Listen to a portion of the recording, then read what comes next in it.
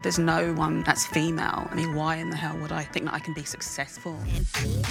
Women are not making it to the top of any profession. So it's a very male-dominated environment. We do exist in this society where women in entertainment are discarded. There are women over 40 making pop music, but you won't hear them on commercial radio. And this is why conversation between women and music has never been more important. Hi, and welcome to Control, the podcast where we speak to game changers and change makers in the music and creative industries.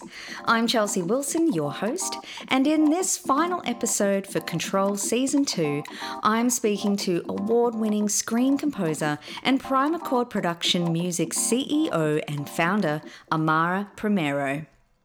Originally from Perth, Amara studied classical music at the Western Australian Academy of Performing Arts before moving to Sydney and working in the contemporary music scene as a session musician and educator.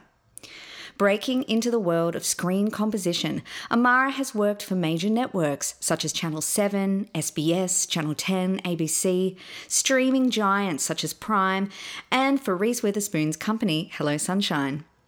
Establishing her own company, Primacord Music Production, based in Sydney and LA, Amara now leads a team of over 20 composers, creating library music, film scores, and music for productions across the world. Winner of Best Original Music at the 2019 Los Angeles Cinematography Awards, she recently became an ambassador for APRA AMCOS. In this conversation, I ask Amara about establishing her own company, why she left the classical music world behind, the difference between the music scenes of Sydney and LA, and her take on diversity in the film industry. This is Amara Primero in Control.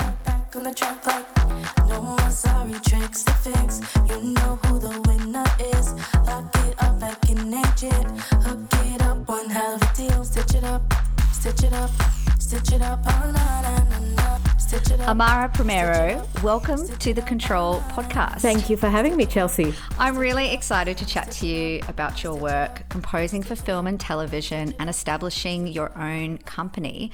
But firstly, if we can, I'd love to go back in time to the start of your career. You studied classical piano in WA. What was this time in your life like? I was young and it was exciting and the world was my oyster. At that age, I was 18. So, you're discovering yourself, you're discovering the opportunities, you're discovering what the world has out there for you. So in a nutshell, it was a wonderful time. I felt like I had direction. Okay, so I felt like I knew what I was going to do. Piano, I had been playing the piano since the age of 4. That was one thing I knew. I knew that music was going to be a career for me in whatever form it took. I also knew that I wanted to be a composer, but that was a little bit vague about the pathway on how I was going to get there. So at least I knew that music was my direction. So of course, I went on to university to study. I went to WAAPA, the West Australian Academy of Performing Arts, and I spent a couple of years there studying classical piano. Now, again, because that's all I knew, so that's what I went into. I thought, well, I've been learning piano and classical piano my whole life, so it made sense for me to just go and do a degree in that. That's what you do. Exactly. That's what you do. So I just went with what I thought, music is this thing that I want to do, so I'm going to do this. It's what I know. I didn't finish the degree. So internally, my musical direction started to take, a different path. I started to go down the road, personally of contemporary jazz. I was looking at songwriting. And of course, when you're at WAAPA and you're doing a classical degree, that is very much frowned upon by all of your lecturers. Well, not all of the lecturers. I shouldn't say that. There were some incredible lecturers there, but particularly a couple of the piano teachers I had over the time. I remember getting a gig at a winery in Perth in the Swan Valley. And it was so great. I mean, you know what it's like as a musician, especially at 18, to think you have a permanent gig somewhere at a winery, playing your instrument. You think, well, this is great. Like, what a great start. And so I was really proud of it. And I remember going to my piano teacher and telling her, and she was a very, very classical teacher, Russian as well. I'm going to figure she's not listening to this, so it's fine. But I remember telling her, and I was so excited about the gig. And I said, look, I've got this job in a winery playing jazz on a Sunday afternoon for 3 hours, and they pay me for it, and they feed me, and, you know, they wait on me, and I get to play music. And I remember the look she gave me. She was unimpressed. She couldn't be more unimpressed, actually. The look, the pursed lips. If you've seen The Devil Wears Prada and Meryl Streep with the character she plays, Miranda Priestley, that was the look she gave me. And it was a bit confusing to me because I thought, isn't this what you want for any of your students in the world, is to be going out there and being able to share their music? But for her, it was a case of you're now not focused on classical, what you're supposed to be doing. And I think that might have been a bit of a pivotal point for me to then start to look into other ways of discovering my musical journey and seeing what else is out there, because I started to come up against a few more roadblocks. So other opportunities were presenting in other areas of music, but they weren't aligning with what I was doing at the uni. So that was sort of my time at WAAPA, which I learned so much, don't get me wrong, from some of the lecturers there. They were incredible. I learned a bunch of theoretical knowledge that you cannot learn anywhere else well, I shouldn't say you can't learn it anywhere else, but, you know, it's an institution that has a very high caliber of teaching. And so I did get a lot out of it. But at the same time, I think for me, I wasn't necessarily cut out for that journey. Just a really restrictive way to do things, isn't it? That kind of mindset around, if you're going to be a proper classical pianist, you must do this. I mean, right. You know, you also need to pay your rent. Like, to have a paid gig is also part of being a musician. So the idea to kind of scoff at that is, it's also just a privilege to not have to work and to be able to just dedicate yourself to the hours of practice. Who can afford to do that? Exactly. You know, I sort of think, well, if anyone is doing music in any capacity, that's something to celebrate. If you're a musician and you know that's where you want your path, or what you want your path to be, and if you have an opportunity to present your musical palette and skills in any particular way, well then say yes, do it. You know, I was 18 at the time, and it was a great opportunity. You know, I'd left school, first year uni, and to be sort of met with that, you know, that resistance was a little bit disheartening. But in many ways, it was the thing that sort of has shaped me and has continued to probably shape me every time I come up against those roadblocks with people in, you know, different, even industry now situations. It just sort of creates a bit of a fire in my belly to accomplish something even bigger and better. So you went from WAAPA, you then moved to Sydney, and you changed track and studied contemporary music and performance at JMC Academy and started doing a lot of gigs. But why the decision to just fully leave classical music behind? I don't think I left it. Well, you know what? I probably did. I left it behind at the time. And it's funny when people say sometimes you return to your roots. I certainly have now, I think, with my career. I'm using all of those classical, you know, theoretical knowledge and understanding that I learned in my sort of formative years. So that's so important. But at the time, I did leave it behind, so to speak. And because it was about creating for me. You know, so some people are recreators of music. So I think in the classical world, there's a huge emphasis on recreating the music, recreating Beethoven, Chopin, Handel, you know, all the classics. And there are some exceptional recreators of music. It's a bit like, you know, in the industry when we say, you know, a covers artist, you know, they're incredible performers, but they do covers and that's what they love to do. And then there are the people that don't necessarily feel drawn to, you know, performing covers, and they want to write their own material and perform that. And I think that's probably where I was that I didn't see much scope in creating in the classical world as much, because it was so focused on recreating. And that's where songwriting and contemporary music, they had this very improvised element to it. And because of improvisation, that's creating, you know, on the fly. And I think that's what drew me to it. And from that improvisation and that ability to have that freedom around music, that's sort of been the thing that has led me then to the career I have now, which is, you know, screen composition, where you're constantly creating and you're constantly using those improvised, you know, motifs and improvised just toolbox and skills. So you were living in Sydney, you were doing a lot of gigs, but you were also teaching for a time in a high school. So what was that turning moment for you when you decided to quit the day job and put all of your energy into your composing? I can remember the day really clearly. It was a huge pivotal moment in my career. I probably took the teaching gig in a high school because it felt like the stable, responsible thing to do. I had spent so many years doing the gigs, live performance, songwriting, doing small bits and pieces, here and there, and doing a lot of creative work, but there was nothing really stable. And so that's why I took the teaching gig. And I thought, look, I can always continue to do my art on the side. And I hate saying that now, my art on the side, which really it should have been that I was doing my art first and foremost and then teaching on the side. But, like it's a natural progression for a lot of people, they end up doing their art on the side. So I did continue that. But I took the teaching job. It was stable. And it's not to say that I didn't have some great times doing it. There were some wonderful interactions with the staff and the students. But I actually felt like I needed a little more of a challenge while I was there. And so I remember there's a whole lot of stuff that happened in between this, over the years. But there was a point in my teaching career that I thought, look, I really want to have a lot more responsibility and a challenge. So I'm going to go for a middle management job. And it was like when I say middle management, it was a year coordinator job. And I thought, that's great. I can teach and then I can be in charge of a year group and it'll give me more work to do and more responsibility. And, I was really ready for that. Now, I was not in a cocky way, but I was so sure I had this job. I thought, yeah, like they know me. In the bag. That's it. They know me. They love me. They think I'm great.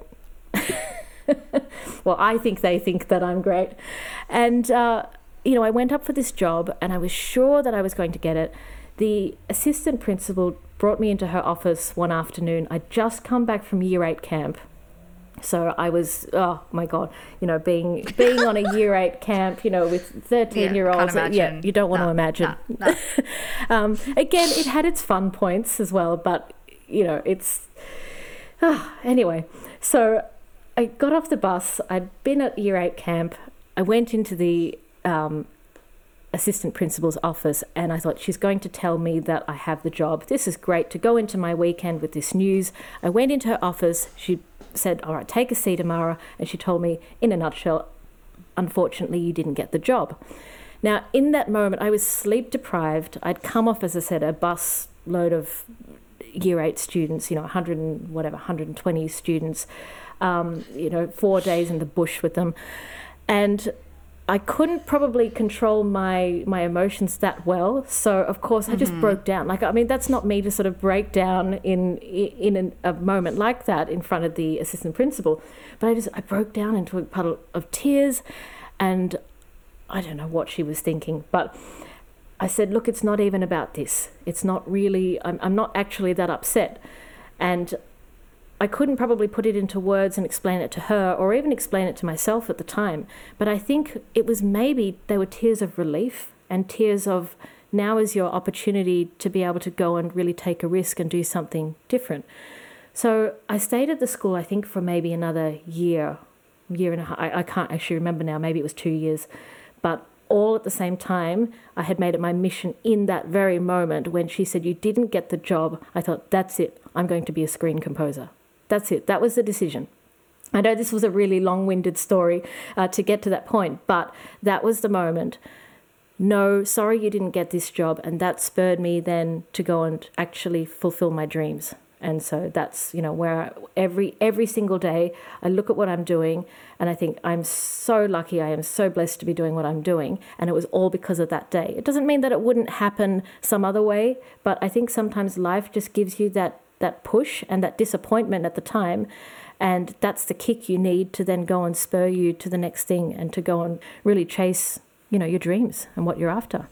Yeah, I guess it's just that sign or that moment that makes you go, actually, I'm not on the right course and maybe this isn't for me. The teaching thing's really interesting, and I know we were just talking about it briefly before we started recording, just around this binary concept that a lot of musicians go into teaching. It's sort of when you tell people, oh, I'm going to go to uni and study music, they go, oh, you can become a music teacher. Yeah. Just, people don't often think there's so many other opportunities within the music industry more broadly, this massive ecosystem of all the opportunities of roles that are music related, and screen and film being one of them. They're just not very clear pathways. If you go and do a nursing degree, you can be a nurse at the end and go work at a hospital. Like, it's a very set path. Yeah. Whereas what we do, you have to be entrepreneurial. So you are an entrepreneur, and you had that confidence to make that move. So what was the process? What happened? When was the first time you had your music used in film? And what did that feel like? It was a bit gradual in some ways, because I had a lot of gigs in TV commercials and internet campaigns and bits like that. So there was that feeling, and even that was exciting. Anytime that any work that you've done appears on the screen in some form, it's exciting. But probably the time when my music was used in a full TV show, it was a cooking show, and that was the first time that I heard the whole show was my music. Wow. Yeah, and I think it was fun. It was a different experience to when you hear your music in some form, like your song playing, a song that you've written, and you hear it playing somewhere in a public arena, or you hear it on the radio, or it's being streamed or something, or being performed. It was different because it was part of a story. It was part of someone else's story. So you've got and like we were talking just before this, your husband's involved in the film and TV industry. So you know all about the TV show is a story in itself. And then the music comes along, and that's another story, but you put them together and you become connected to this bigger story. And I think that's probably the feeling that I had when I first heard the music on the show for the first time. I thought, wow, this is a different feeling to just hearing the music stand alone. It's now with something. It's under dialogue, or it's setting a scene. It's setting an establishing shot somewhere, of the Hunter Valley, or, sweeping plains somewhere in Australia. And you think, this is a very different feeling, because now I've got this visual with the music. This is amazing. It made you, like it did, it made me feel something. And not because it was my music, but just we all feel something, I think, if we've got a heartbeat, we all feel something when we hear music and we see it paired with visual. There is just a feeling that happens. That's the thing. You put the two together and they marry so well together. Yeah, that's where the magic happens. That is, yeah, that's it. So, and Chelsea, I've got to say that feeling hasn't gone away. It's not something, and I think that's probably a good thing. And it means that you should still be doing what you're doing. I think in any career, if you still get that buzz, if you still get that excitement, if you still feel proud and really happy with the work that you've created with someone else or with another team, then you should still be doing that. I think the day that I start to take it for granted that, oh, there's my music on TV again, oh yeah, whatever, don't care, I think that's when I need to start, maybe reassessing and thinking, well, if you're not getting that same joy and that same thrill and buzz, maybe it's time to pivot in another direction. It is really amazing, though, that synergy between moving image and music.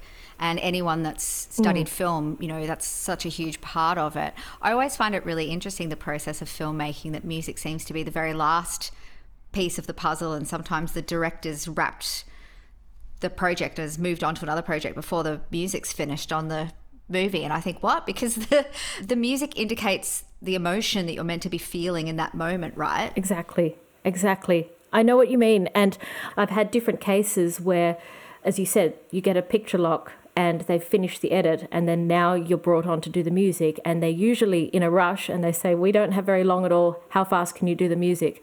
But then I think, having worked with sometimes producers and directors, repeat clients, they have started to bring me on at an earlier stage in the process. So sometimes they might have, for example, a script, or they might have just an idea or even a pitch document, and say, we're thinking of making this. do you have any ideas? Do you have any initial thoughts? And here are the characters, or, here, if it's a documentary, well, this is what the documentary is going to be about. Have you got any thoughts? Can you start maybe developing a palette? And so when they bring you on at the early stage, I think that's a really lovely journey to go. There's pros and cons of both. Actually, there's not really any pros and cons. There's probably just pros of both, in the sense that it's sometimes fun to be brought onto a gig at the very end, because it's kind of over and done with really quickly. And then you think, oh, this won't take me too long. Great. And then you're on to the next one. So that can sometimes be just a nice short little gig. And then if they bring you on and the project is from the very beginning, if they say, here's the script, you know that you're going to be in for a long haul.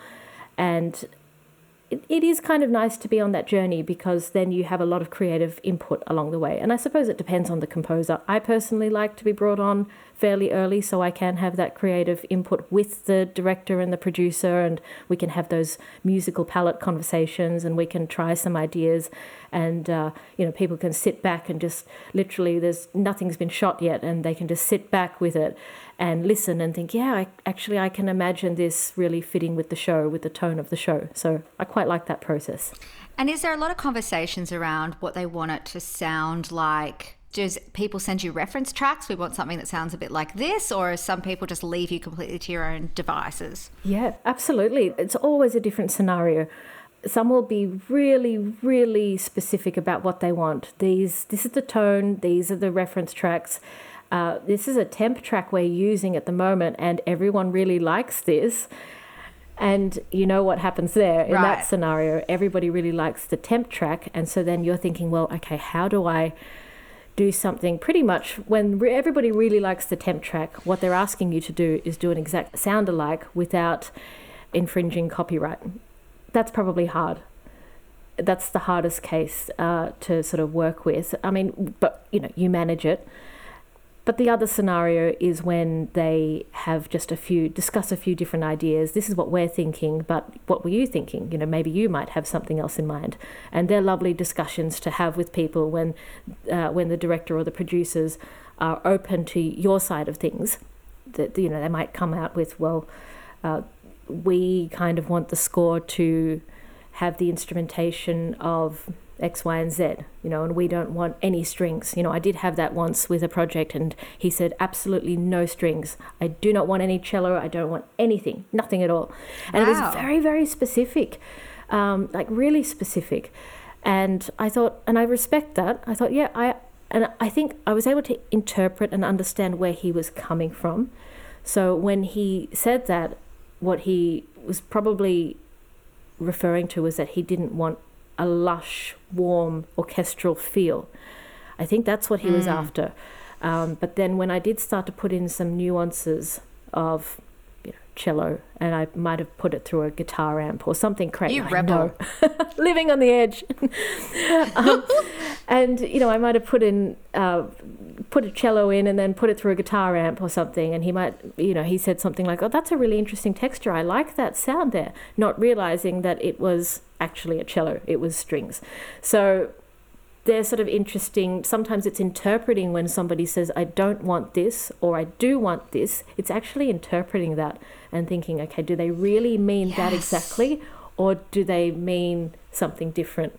So yes, the non-musician briefing a musician. Yes. Is always interesting. And in some cases, like I was saying, in some cases, it's not a bad thing, because sometimes you can kind of get them around to a space where they think, okay, I actually quite like these suggestions, or you're the musician, well, whatever you come up with. Sometimes if you're dealing with the very, very opposite spectrum, if you're dealing with a director or a producer who has a lot of musical knowledge, that also can be challenging, because right down to things, I remember getting a page of notes, which was wonderful in some ways, that there was so much terminology, musical terminology. It's like, yeah, you're speaking my language, this is great. But then it was right down to specifics. There were sforzendos and there were crescendos here and diminuendos here. And if that C could be pitched by, a microtone, Wow. and you're thinking, it was specific and, but it can go both ways. I think there's no clear, I tend to go around in circles sometimes when I do answer questions, but because it can go both ways. It's not just this is the way it is or this is the way it is. There are so many different scenarios, and I think that's, people being aware that you will come up against so many. Yeah, I guess that's just part of the collaborative experience, right? Is trying to meet in the middle, and ultimately you're both working to serve that same purpose of telling that story on screen. Yep. Have you had any moments where you feel that the brief they've given you is not what you would put with that scene if it was 100% up to you? Or do you normally agree with? Yeah, absolutely. I think it though. I don't say it. Yes. There have been many occasions, and there are two ways that you can approach that.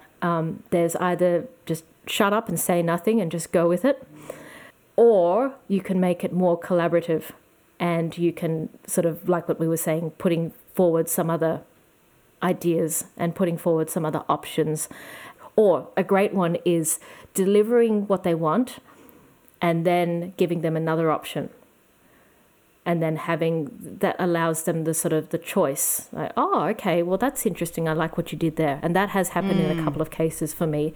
In fact, with most gigs, I will give them a few different options. So say if we're doing, let's just say, break down a scene, for example, and it's just, act one, or just scene one, act one, and we need a particular type of music. The brief might say something. The director said, this is kind of what I'm after.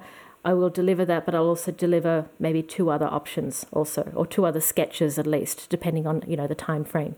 I think it's always good to over-deliver, give more than what you've been asked, and that way it kind of opens up a dialogue and a conversation.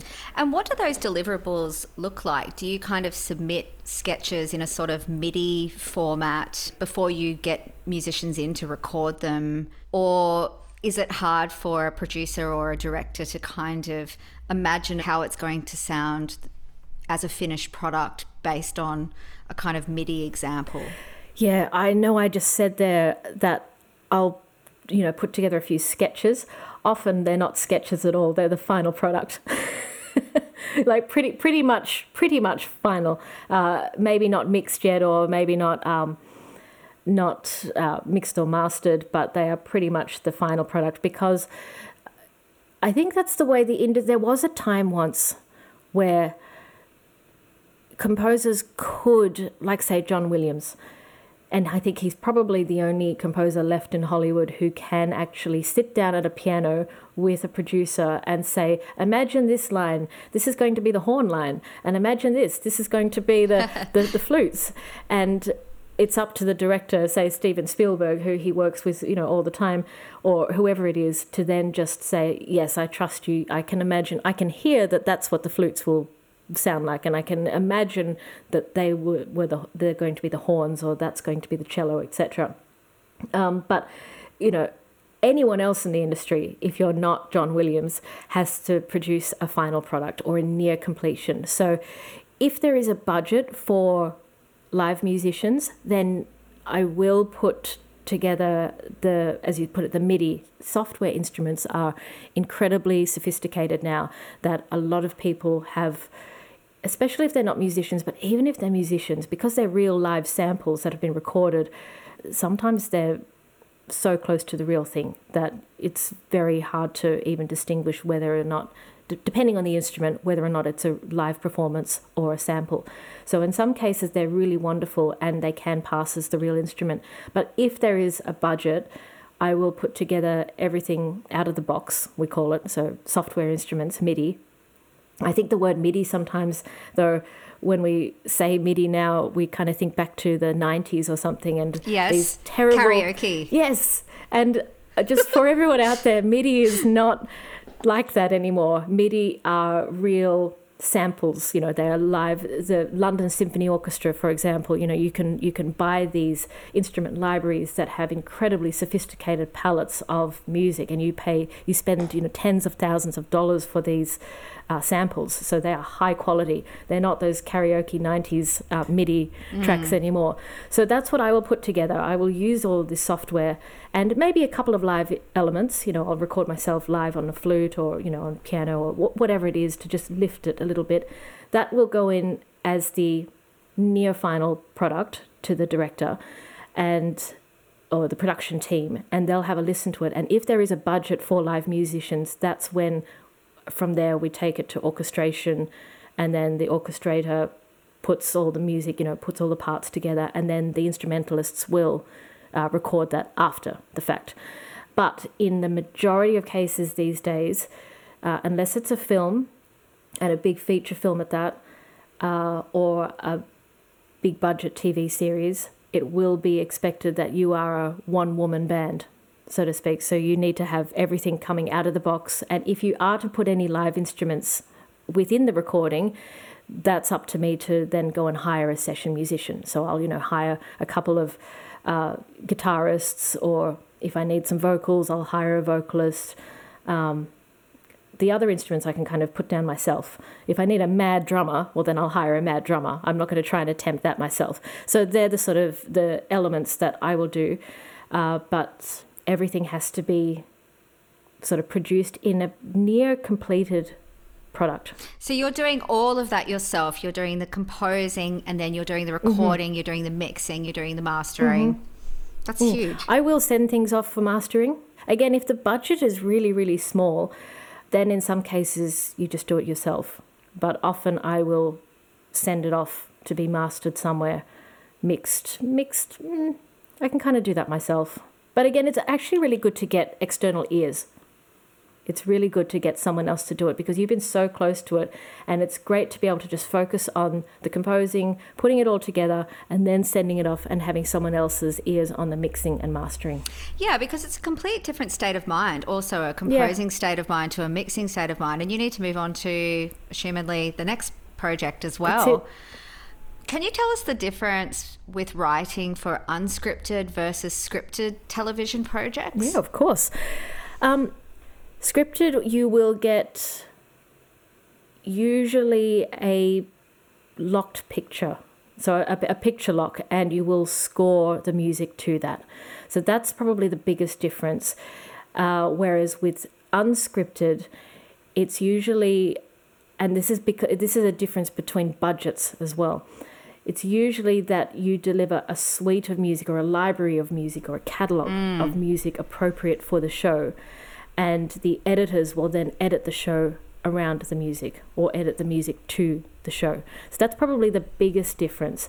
And the budgets play a huge part in this, because budgets for scripted TV or scripted film will usually account for the fact that scoring takes a lot more time and work, because you're not just writing a piece of music with a general feel, which is what you can do with unscripted. You can sort of go, okay, this is the tone of the show. It's a competition show. We're going to need a lot of EDM music. All right, get to work and start writing EDM music. You have to take into account a lot of other things with scoring. There's hit points. There's moments of action. It is a picture lock, so nothing can be moved. You have to write with every single bit of, inflection in the storyline, and that's more work, and that equals more money. So with film and scripted TV, there's usually more money to account for that process, whereas in the unscripted field, there's a lot lower, it's a huge industry, unscripted. Yeah. But yet there's just, the budgets are lower. The budgets are just so much lower than the scripted field. And they have to sort of consider, well, we're happy to use, of course, they probably love things scored, but they have to just sort of consider, well, for that budget, we know that we can only get a suite of music, or, a catalogue of music, and we'll edit it to it, which is not necessarily a bad thing either, because it gives a lot of creative control, and the editors then have a ball with editing the picture to the beats, to the moments in the music. There are edit points within the music as well. That's a whole other conversation about how you write music with the intention for it to be synced in the unscripted world. That's a whole other ball game about how to write and the types of frequencies to avoid and delivering with stems and edit points. So that's probably for another day. But they are two very different ways. The way you compose is just completely different. Changing track a little, can you tell us about establishing your own company? Yes, I can. That came out of necessity, and it flows on really nicely from us talking about budgets and a lack of money in the unscripted world. It blows my mind that there seems to be, I sometimes wonder, is it that the budgets are low in the unscripted world, or is it that they're just low for music? So this is something that's really interesting, and I would like to crack that. I'd like to crack that one. Well, I guess they're not paying actors, are they? So it's definitely a cheaper production all around. This is what I wonder sometimes. I think, well, but reality and unscripted, and a lot of the unscripted stuff is on commercial TV. And commercial TV has a lot of money behind it with advertisers.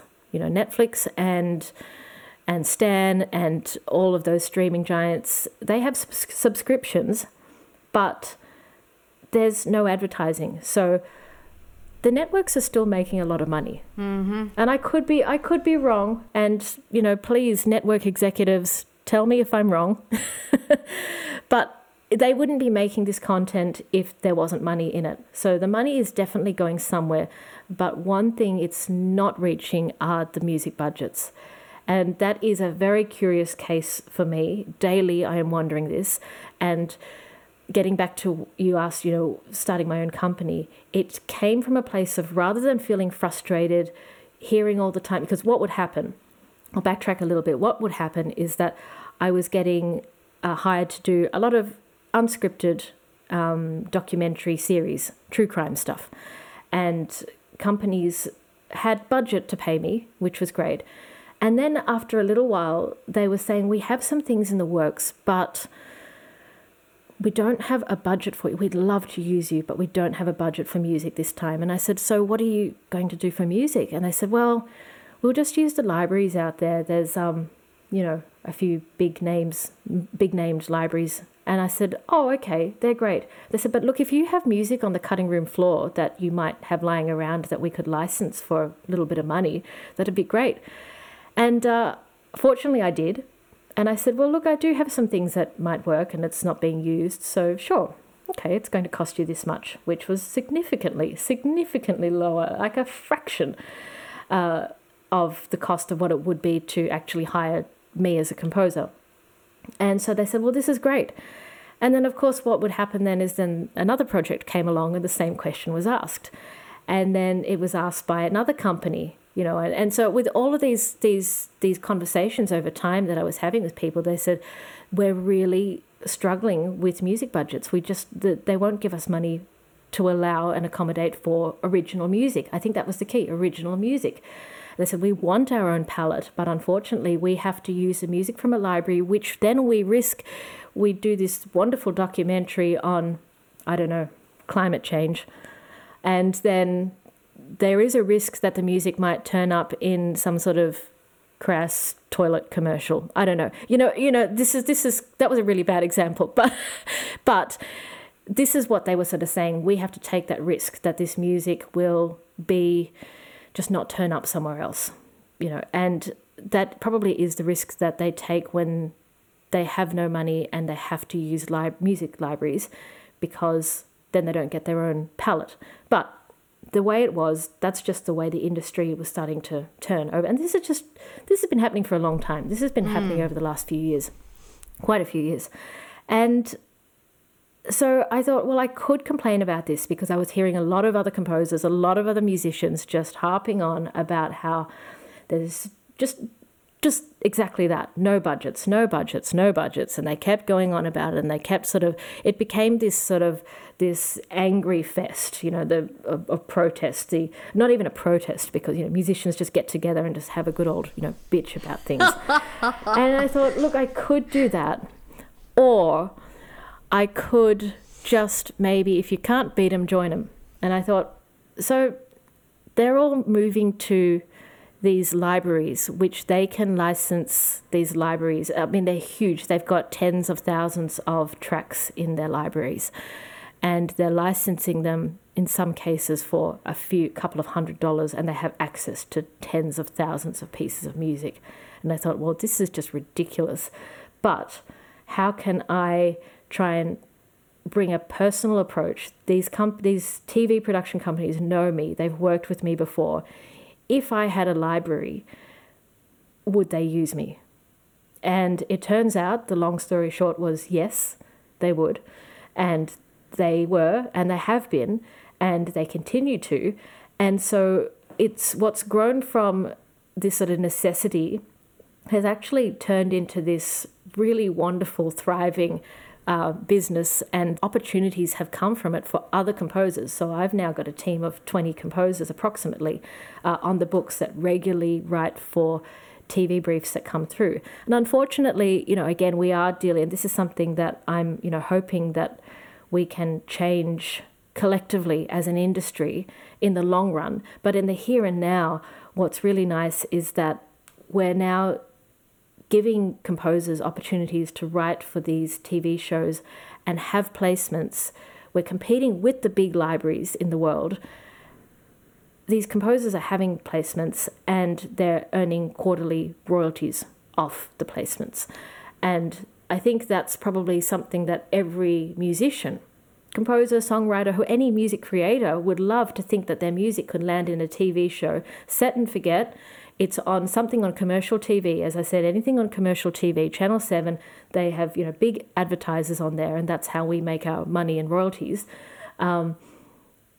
There's going to be residuals over time. If it's on a reality TV show, you are going to get quarterly payments, in the long run, and it's going to pay off. So, as I said, there's another side of that about upfront fees that need to change. But in the meantime, this is a wonderful workaround until such time as we can start to educate the industry and start to really budget, because you need to be paid for the time you put into creating something. Royalties have always been there.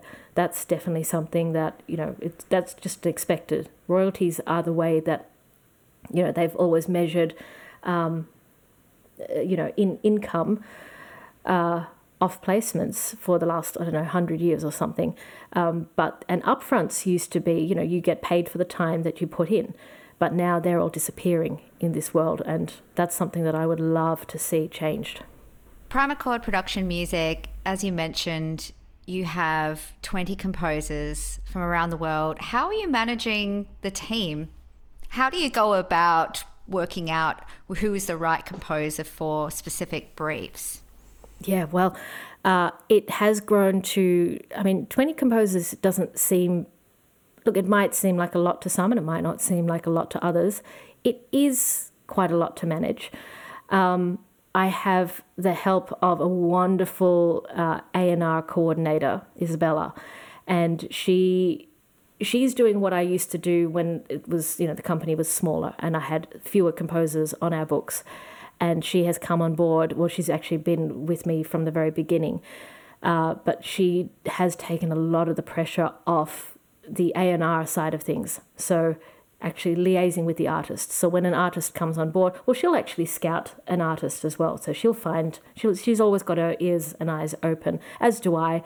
But if she does find somebody, or if I find somebody, then she's the first point of contact that, where they communicate, or she communicates with the composers and basically helps them get the most out of their music, or helps bring out, it's almost like her role as a bit of a producer. I think that's what A&R is a lot of the time, is production.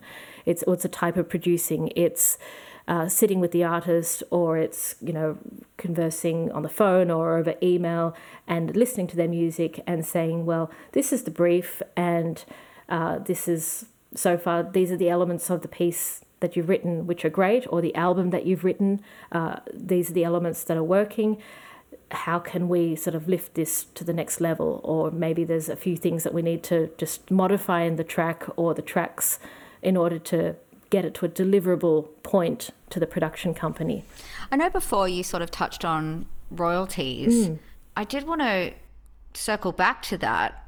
How do you track where all those funds are going? And when there's so many streaming platforms now internationally and shows are being moved from different networks here and there, what's that pathway in terms of tracking where the money moves? APRA are pretty good.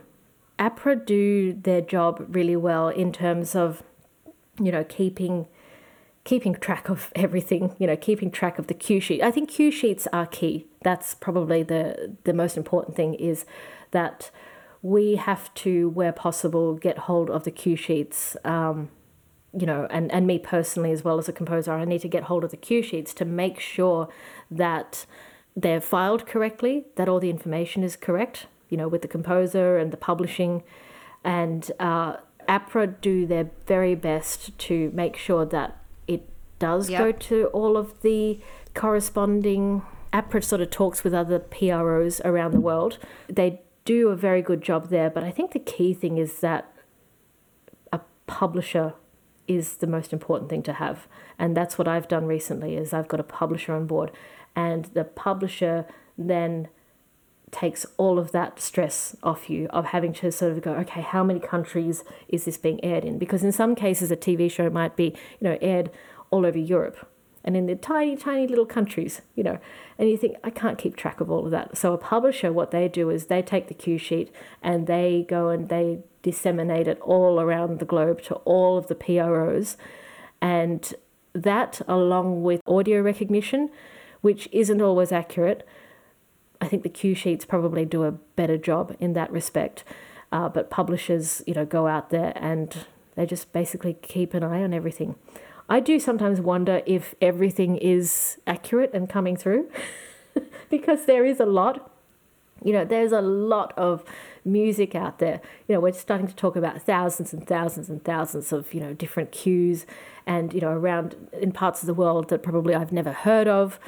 But, you know, I'll look at my APRA statements sometimes and think, oh, you know, we're airing something in Germany and Brazil. And, you know, you think, what's that? Like, I have no idea. And it's trying to keep an eye and think, well, what was that show? And, you know, what was that cue? What was that song? What was doing that can kind of be a job in itself. But I think having a publisher has really helped. It's definitely helped the process of just being able to sort of put that trust in them, because that is their job, to find the music. And probably as a songwriter, that's what you found, the same thing. You have a publisher and yep, that's your thing. My thing is to make sure that the music is created. And how do you know it's the right publisher for you? Look, that's a good question. I was adamant for a long time that I didn't need a publisher. And look, and if my publisher hears this, he won't be very happy with what I say next. But I'm still adamant that I could possibly do this without a publisher. And I'm not saying that at all, you know, to negate, you know, what publishers do, because I think it really depends the scope in which, you know, where you're at in the industry. I think where I'm at now, I do need a publisher. I think it makes sense. I could do it without one, but it would be messy and it would be time consuming and it would take a long time. So what happened was that my publisher, he was able to sort of seek me out. I think he could sort of see how my career was moving and growing, and he sort of approached me and said, look, I think you need a publisher. And I sort of said, well, of course you do. You're a publisher. Of course.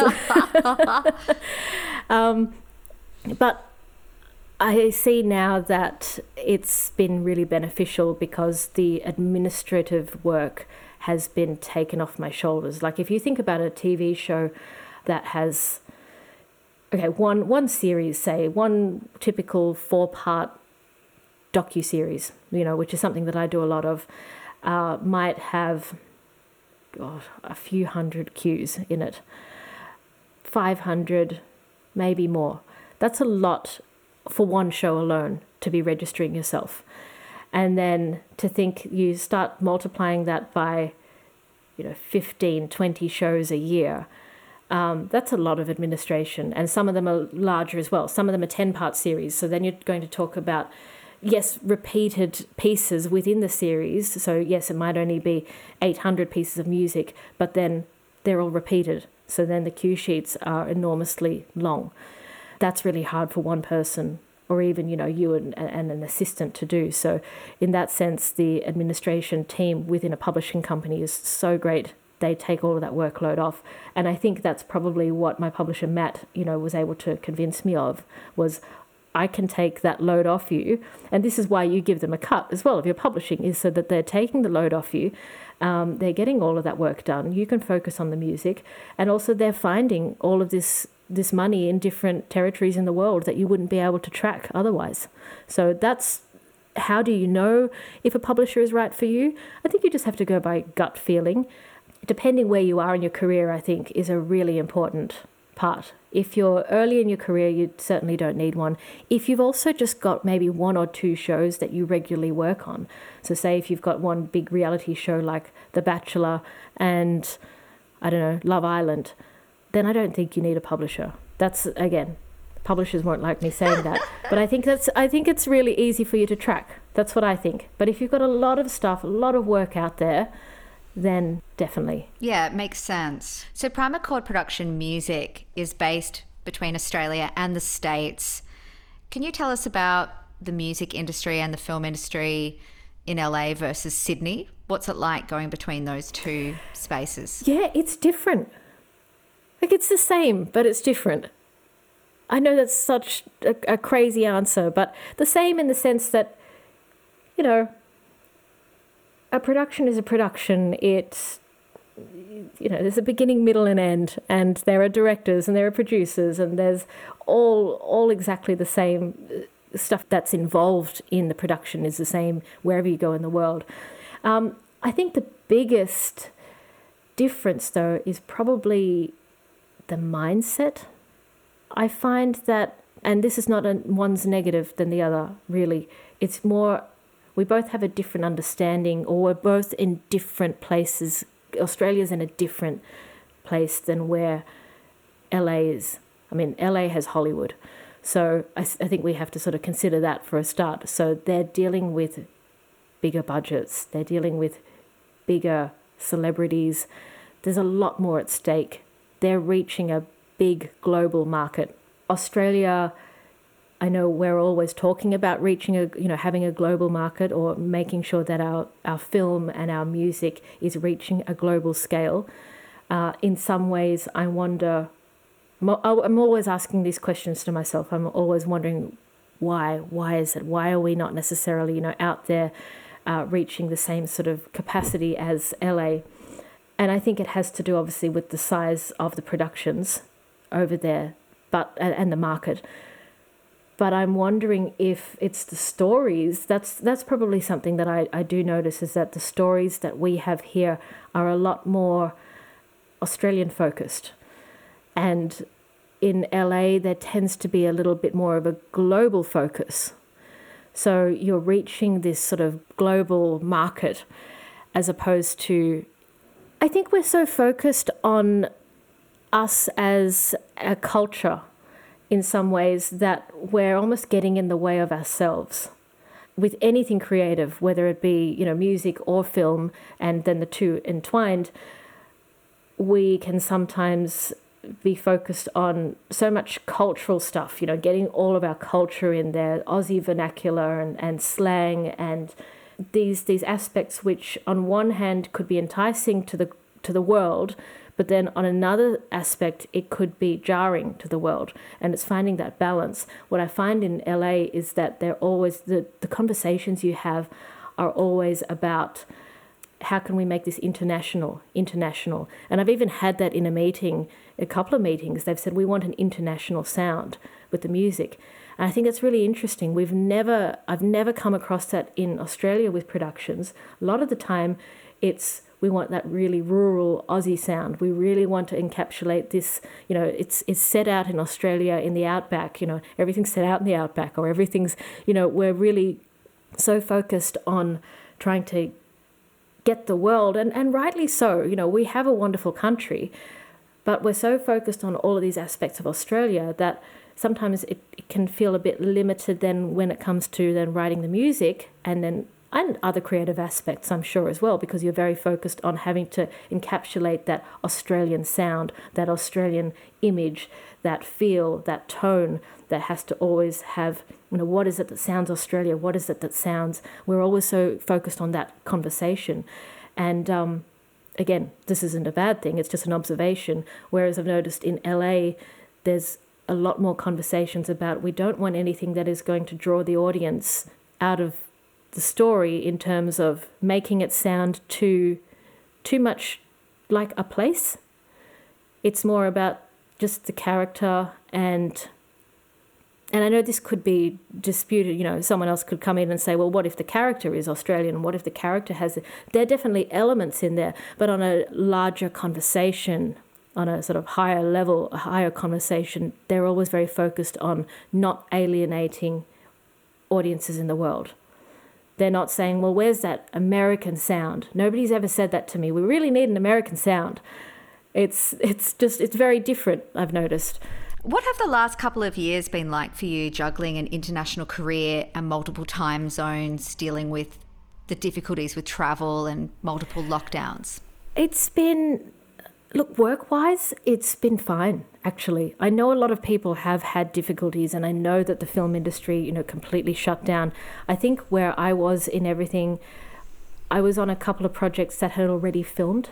They had already finished, and they were in post. Mm-hmm. And I think I just by grace, I was in that sort of sweet spot where things had wrapped. And there were a few other little bits and pieces, like interviews that had to be, filmed with one of the projects I was working on, and that was a little bit difficult for them. But for me personally, with the writing, the music part, that was really easy for me. And then, of course, we've got, Zooming and conference calls and everything that, technology in many ways saved us. If we were to go through a pandemic, this was the time to do it, because we have all of this ability to do things remotely. And of course, sending music. Imagine if this pandemic happened during the 80s where you had to send a cassette tape, Actually, no, that wouldn't matter, pandemic or not. It just took a long time. Sorry, I just heard what I said then. Cassette tape in the mail, it's going to take you 2 weeks to get to LA and for them to listen to it and then make notes and then hop on the phone and discuss things. So yes, we would have managed in a pandemic fine in the 80s in that sense, but just the whole world was slow then. But in many ways, nothing really was delayed for me personally, but I do know that the industry was obviously hugely affected. I think actually it was after the pandemic where I sort of probably noticed a little bit of a slowdown after the pandemic. Maybe it was the fact that waiting on production, new things to film, I don't know, but that's where I sort of noticed there was a little bit of a lull, was kind of at the end of last year when we were kind of coming towards the end of things. But during it, the peak of the pandemic, I was really busy at work and on a lot of calls and with LA, and that was look no different to pre-pandemic. Obviously you can't travel, and I wasn't traveling to LA. So I have to ask, I read that you worked with Reese Witherspoon's company, Hello Sunshine.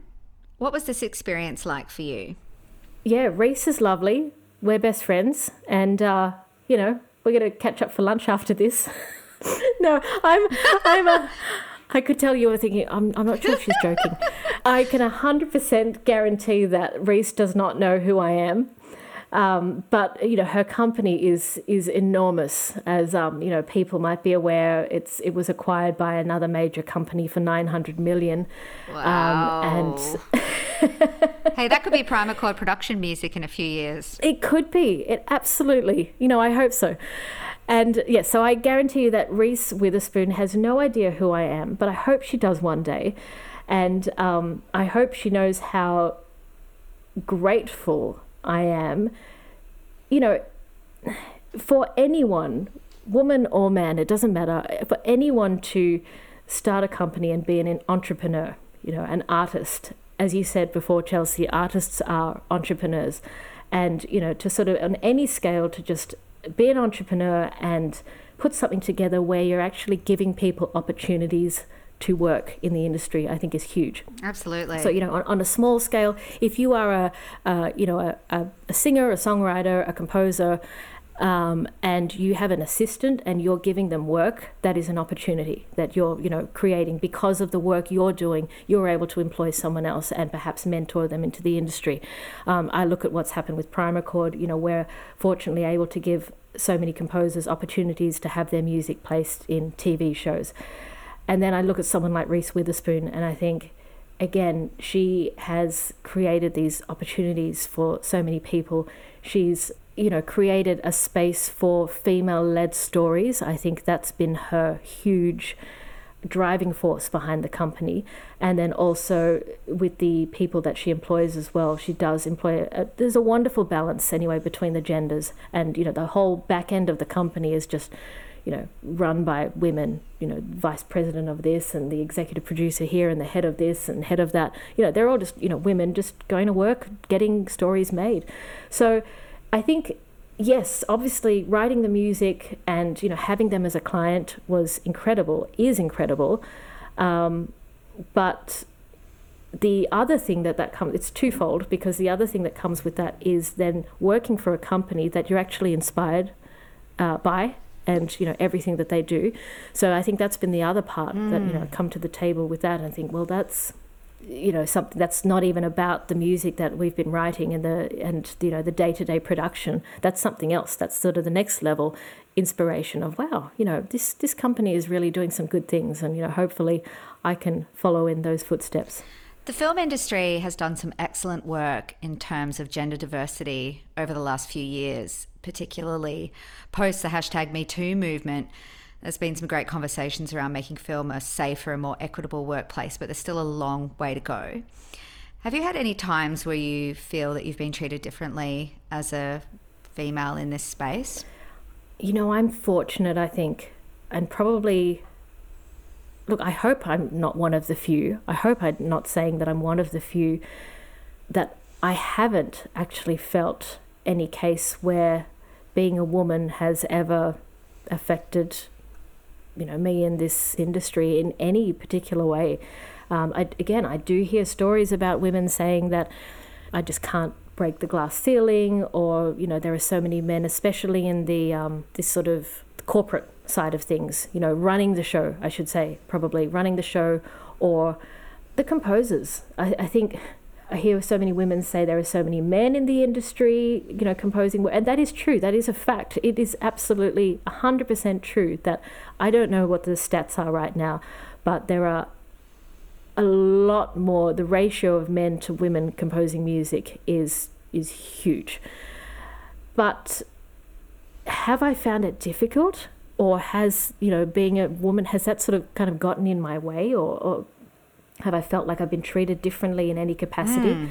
No, like, honestly, not at all. I feel like I've been given every opportunity that any man has. I feel like men and women alike have always given me time, and they've always, I mean, if somebody's not going to give you time, you know, for a meeting, or just listen to you, or, you know, talk to you, or it doesn't matter whether it's, you know, a man or a woman, in that sense, they're just not going to do it. But, you know, with the times where I've been heard and been given opportunities, I haven't actually, I wish I could sort of deliver more to this. No, I'm glad. I know. I'm glad that you don't have horror stories to share. Fantastic. It is a good change. One thing that I probably have a conversation with a lot of the time with women, especially young women, that are, it's such an interesting, you know, when you've got an 18-year-old, and this is something, you know, I really urge the 15-year-old, 16, 17, 18, you know, early 20s, when we've created in some ways this industry where they're young and assuming that they're going into a world, and it's so important, I know, to be aware of what you're going into, but then also they haven't had any experience, with any sort of discrimination, but we've created this scenario that young people are going to assume that they're walking into a world of sexism and harassment, and that they have to be on their guard. And I think it's so important. They do need to be on their guard. But, anyone of any gender at any time should always be on their guard, or, should always just be sensible and should always be, mindful of things and mindful of their self-worth and value themselves and their respect and dignity and these sort of things.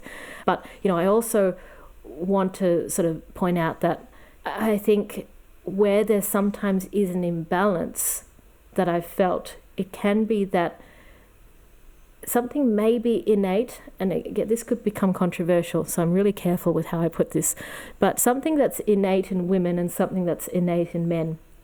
I feel that men perhaps innately are able to step forward into things a little easier than women are. We have a lot of imposter syndrome and self-doubt, and we maybe calculate a lot of things and a lot of reasons why we shouldn't do something, whereas men will step forward and not necessarily, and again, I do apologize for any of the men out there that think, well, no, I have imposter syndrome and self-doubt. Of course, we all do. We're human. I get that.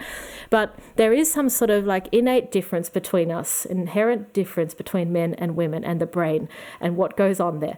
The book, Women Are From Venus, Men Are From Mars. Is that what the book was? I don't know. I've never read it. But it is true. We are different creatures.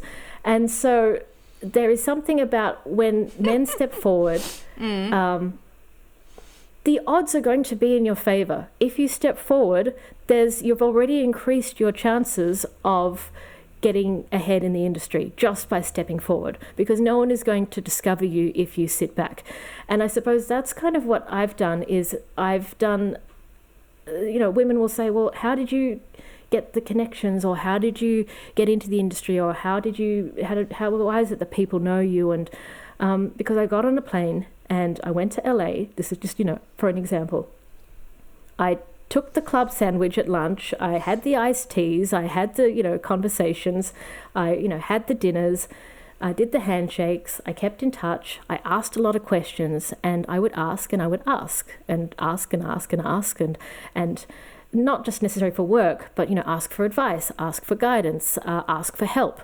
And these people, I like to give credit to the human race that we just want to help people. And if you ask often, people will help you.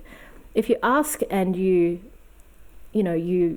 also mindful of situations and you don't put yourself in a situation where you potentially might be, and I'm not trying to say that it's always our responsibility to be on guard. Yes, of course, when sexual harassment cases, come up, it's of course the other person's party, but you're always going to get the other person is also 100% responsible, for their actions. But the way I've sort of seen things is that you're always going to get untoward people in the world, in any case.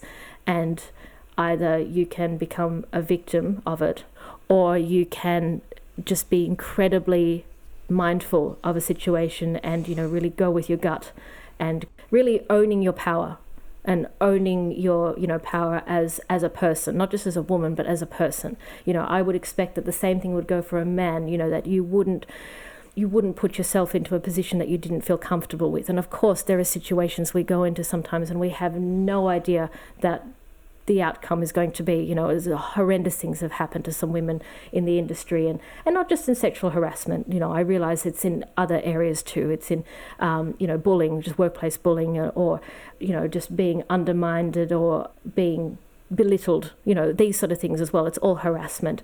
But being incredibly strong in your convictions and, self-respect, that you, as much as possible, don't put yourself in those situations in the first place, then I think that also ties around to then stepping forward in the safe situations where possible, stepping up for an opportunity, asking for help, as I said, asking for guidance, then nurturing those relationships. And I think that's what I know I've gone on a little bit of a tangent there, and I hope some of that has made sense, but that's the long way around me saying that I haven't actually had any issues. And I have spoken to so many people that have said that they have, and they find that the industry, there's always the question, why are there so few female composers in the industry? And my theory is that I don't think anyone means to sort of put more men forward on projects. It's not that, it's just that maybe there are more men that are stepping forward for the projects. I don't know. Maybe there's a way that we can, as women, step forward more and feel really comfortable and put ourselves into those situations to pitch for things. I mean, my company, as I said, I've got 20 composers, 11 of them are women.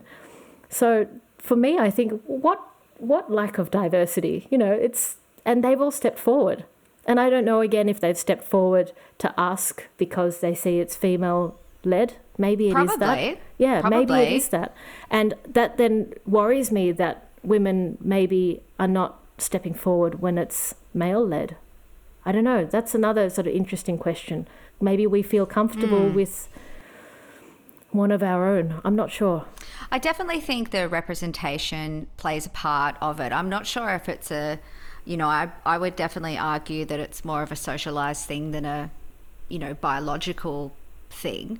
If you have only ever seen male figures in certain spaces, it's very easy to think that's not a space for me. If I'm gender non-conforming or if I'm a female, I don't see myself in those spaces. And I think that's true.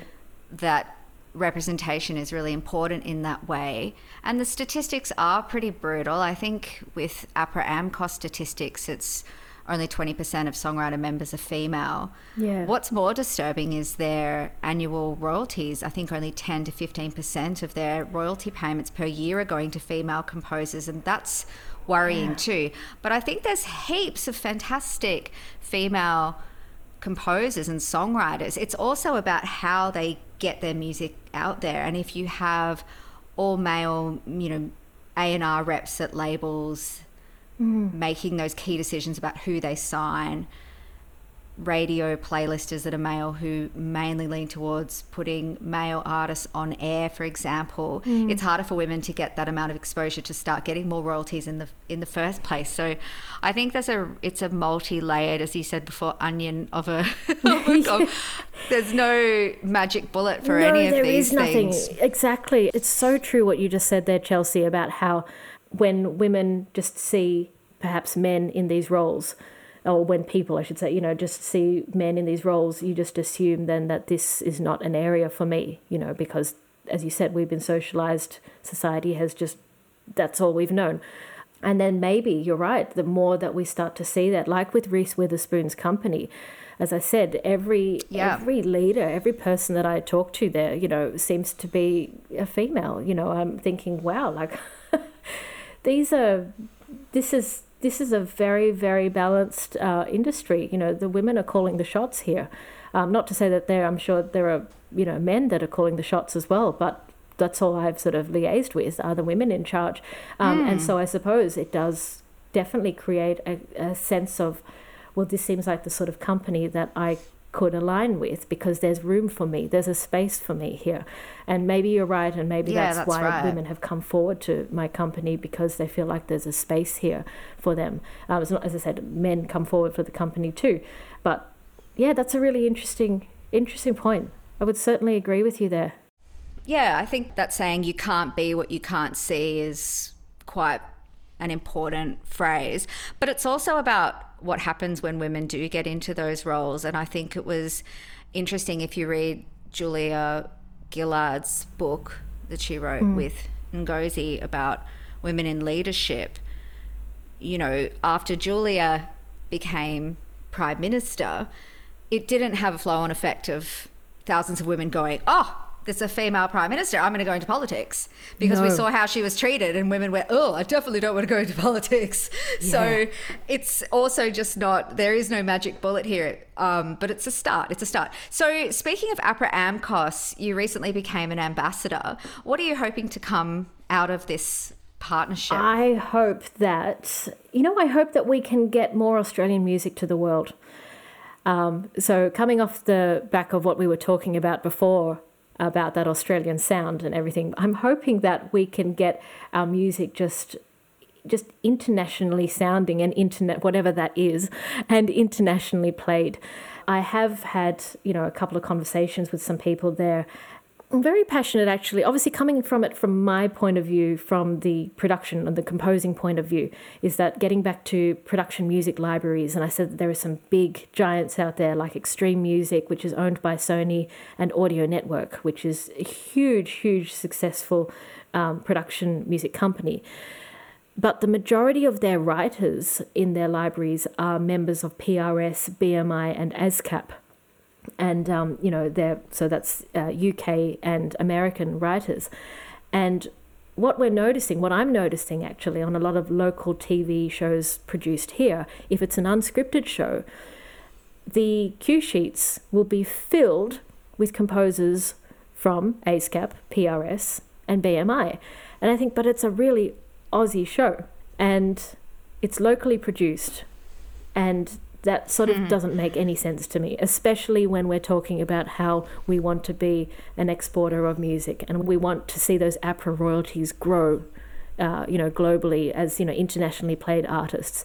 And I think, well, that would be a really, really great start is if we could educate, and it's not even the TV production's fault. It's just that they don't necessarily know that there are other means of, music libraries out there.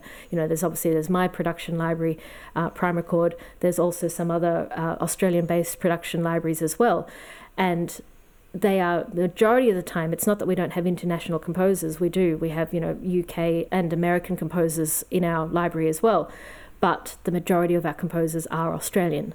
And if we could get more of those composers into production, or if we could get the TV production companies, the editors, to be using more of the locally based production music libraries, then we could start seeing those changes happen and having those, cue sheets filled with APRA members, and then those productions being aired around the world. So that's probably something that I'm incredibly passionate about doing, is making sure that we're starting to, really, I suppose people say, buy homegrown, start here first.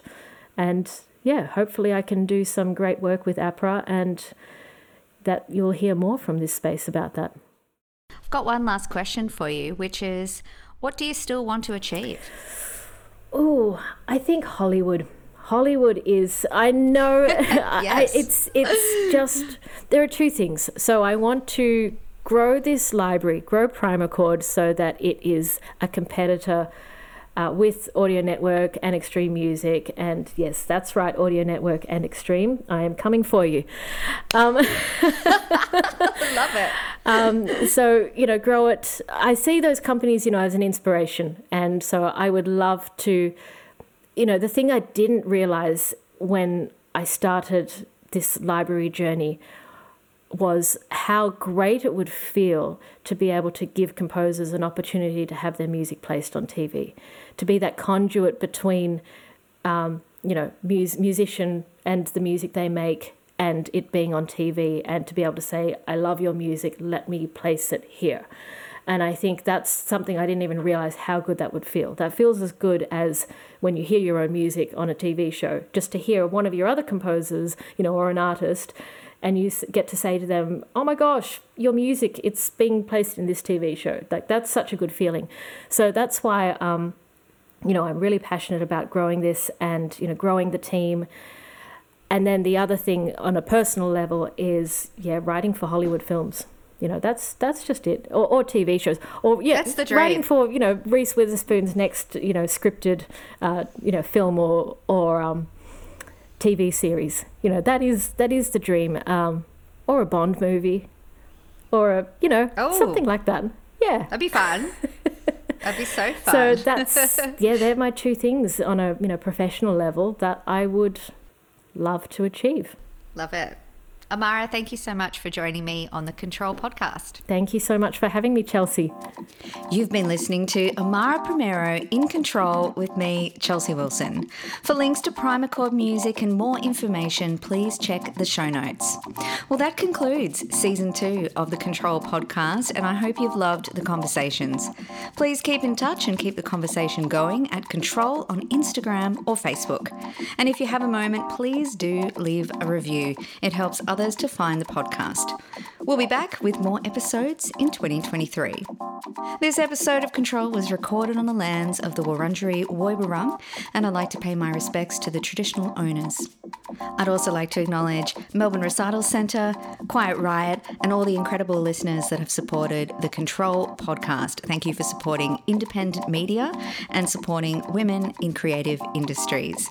Until next year, please take care, keep in touch, lots of love. This is Chelsea Wilson signing off.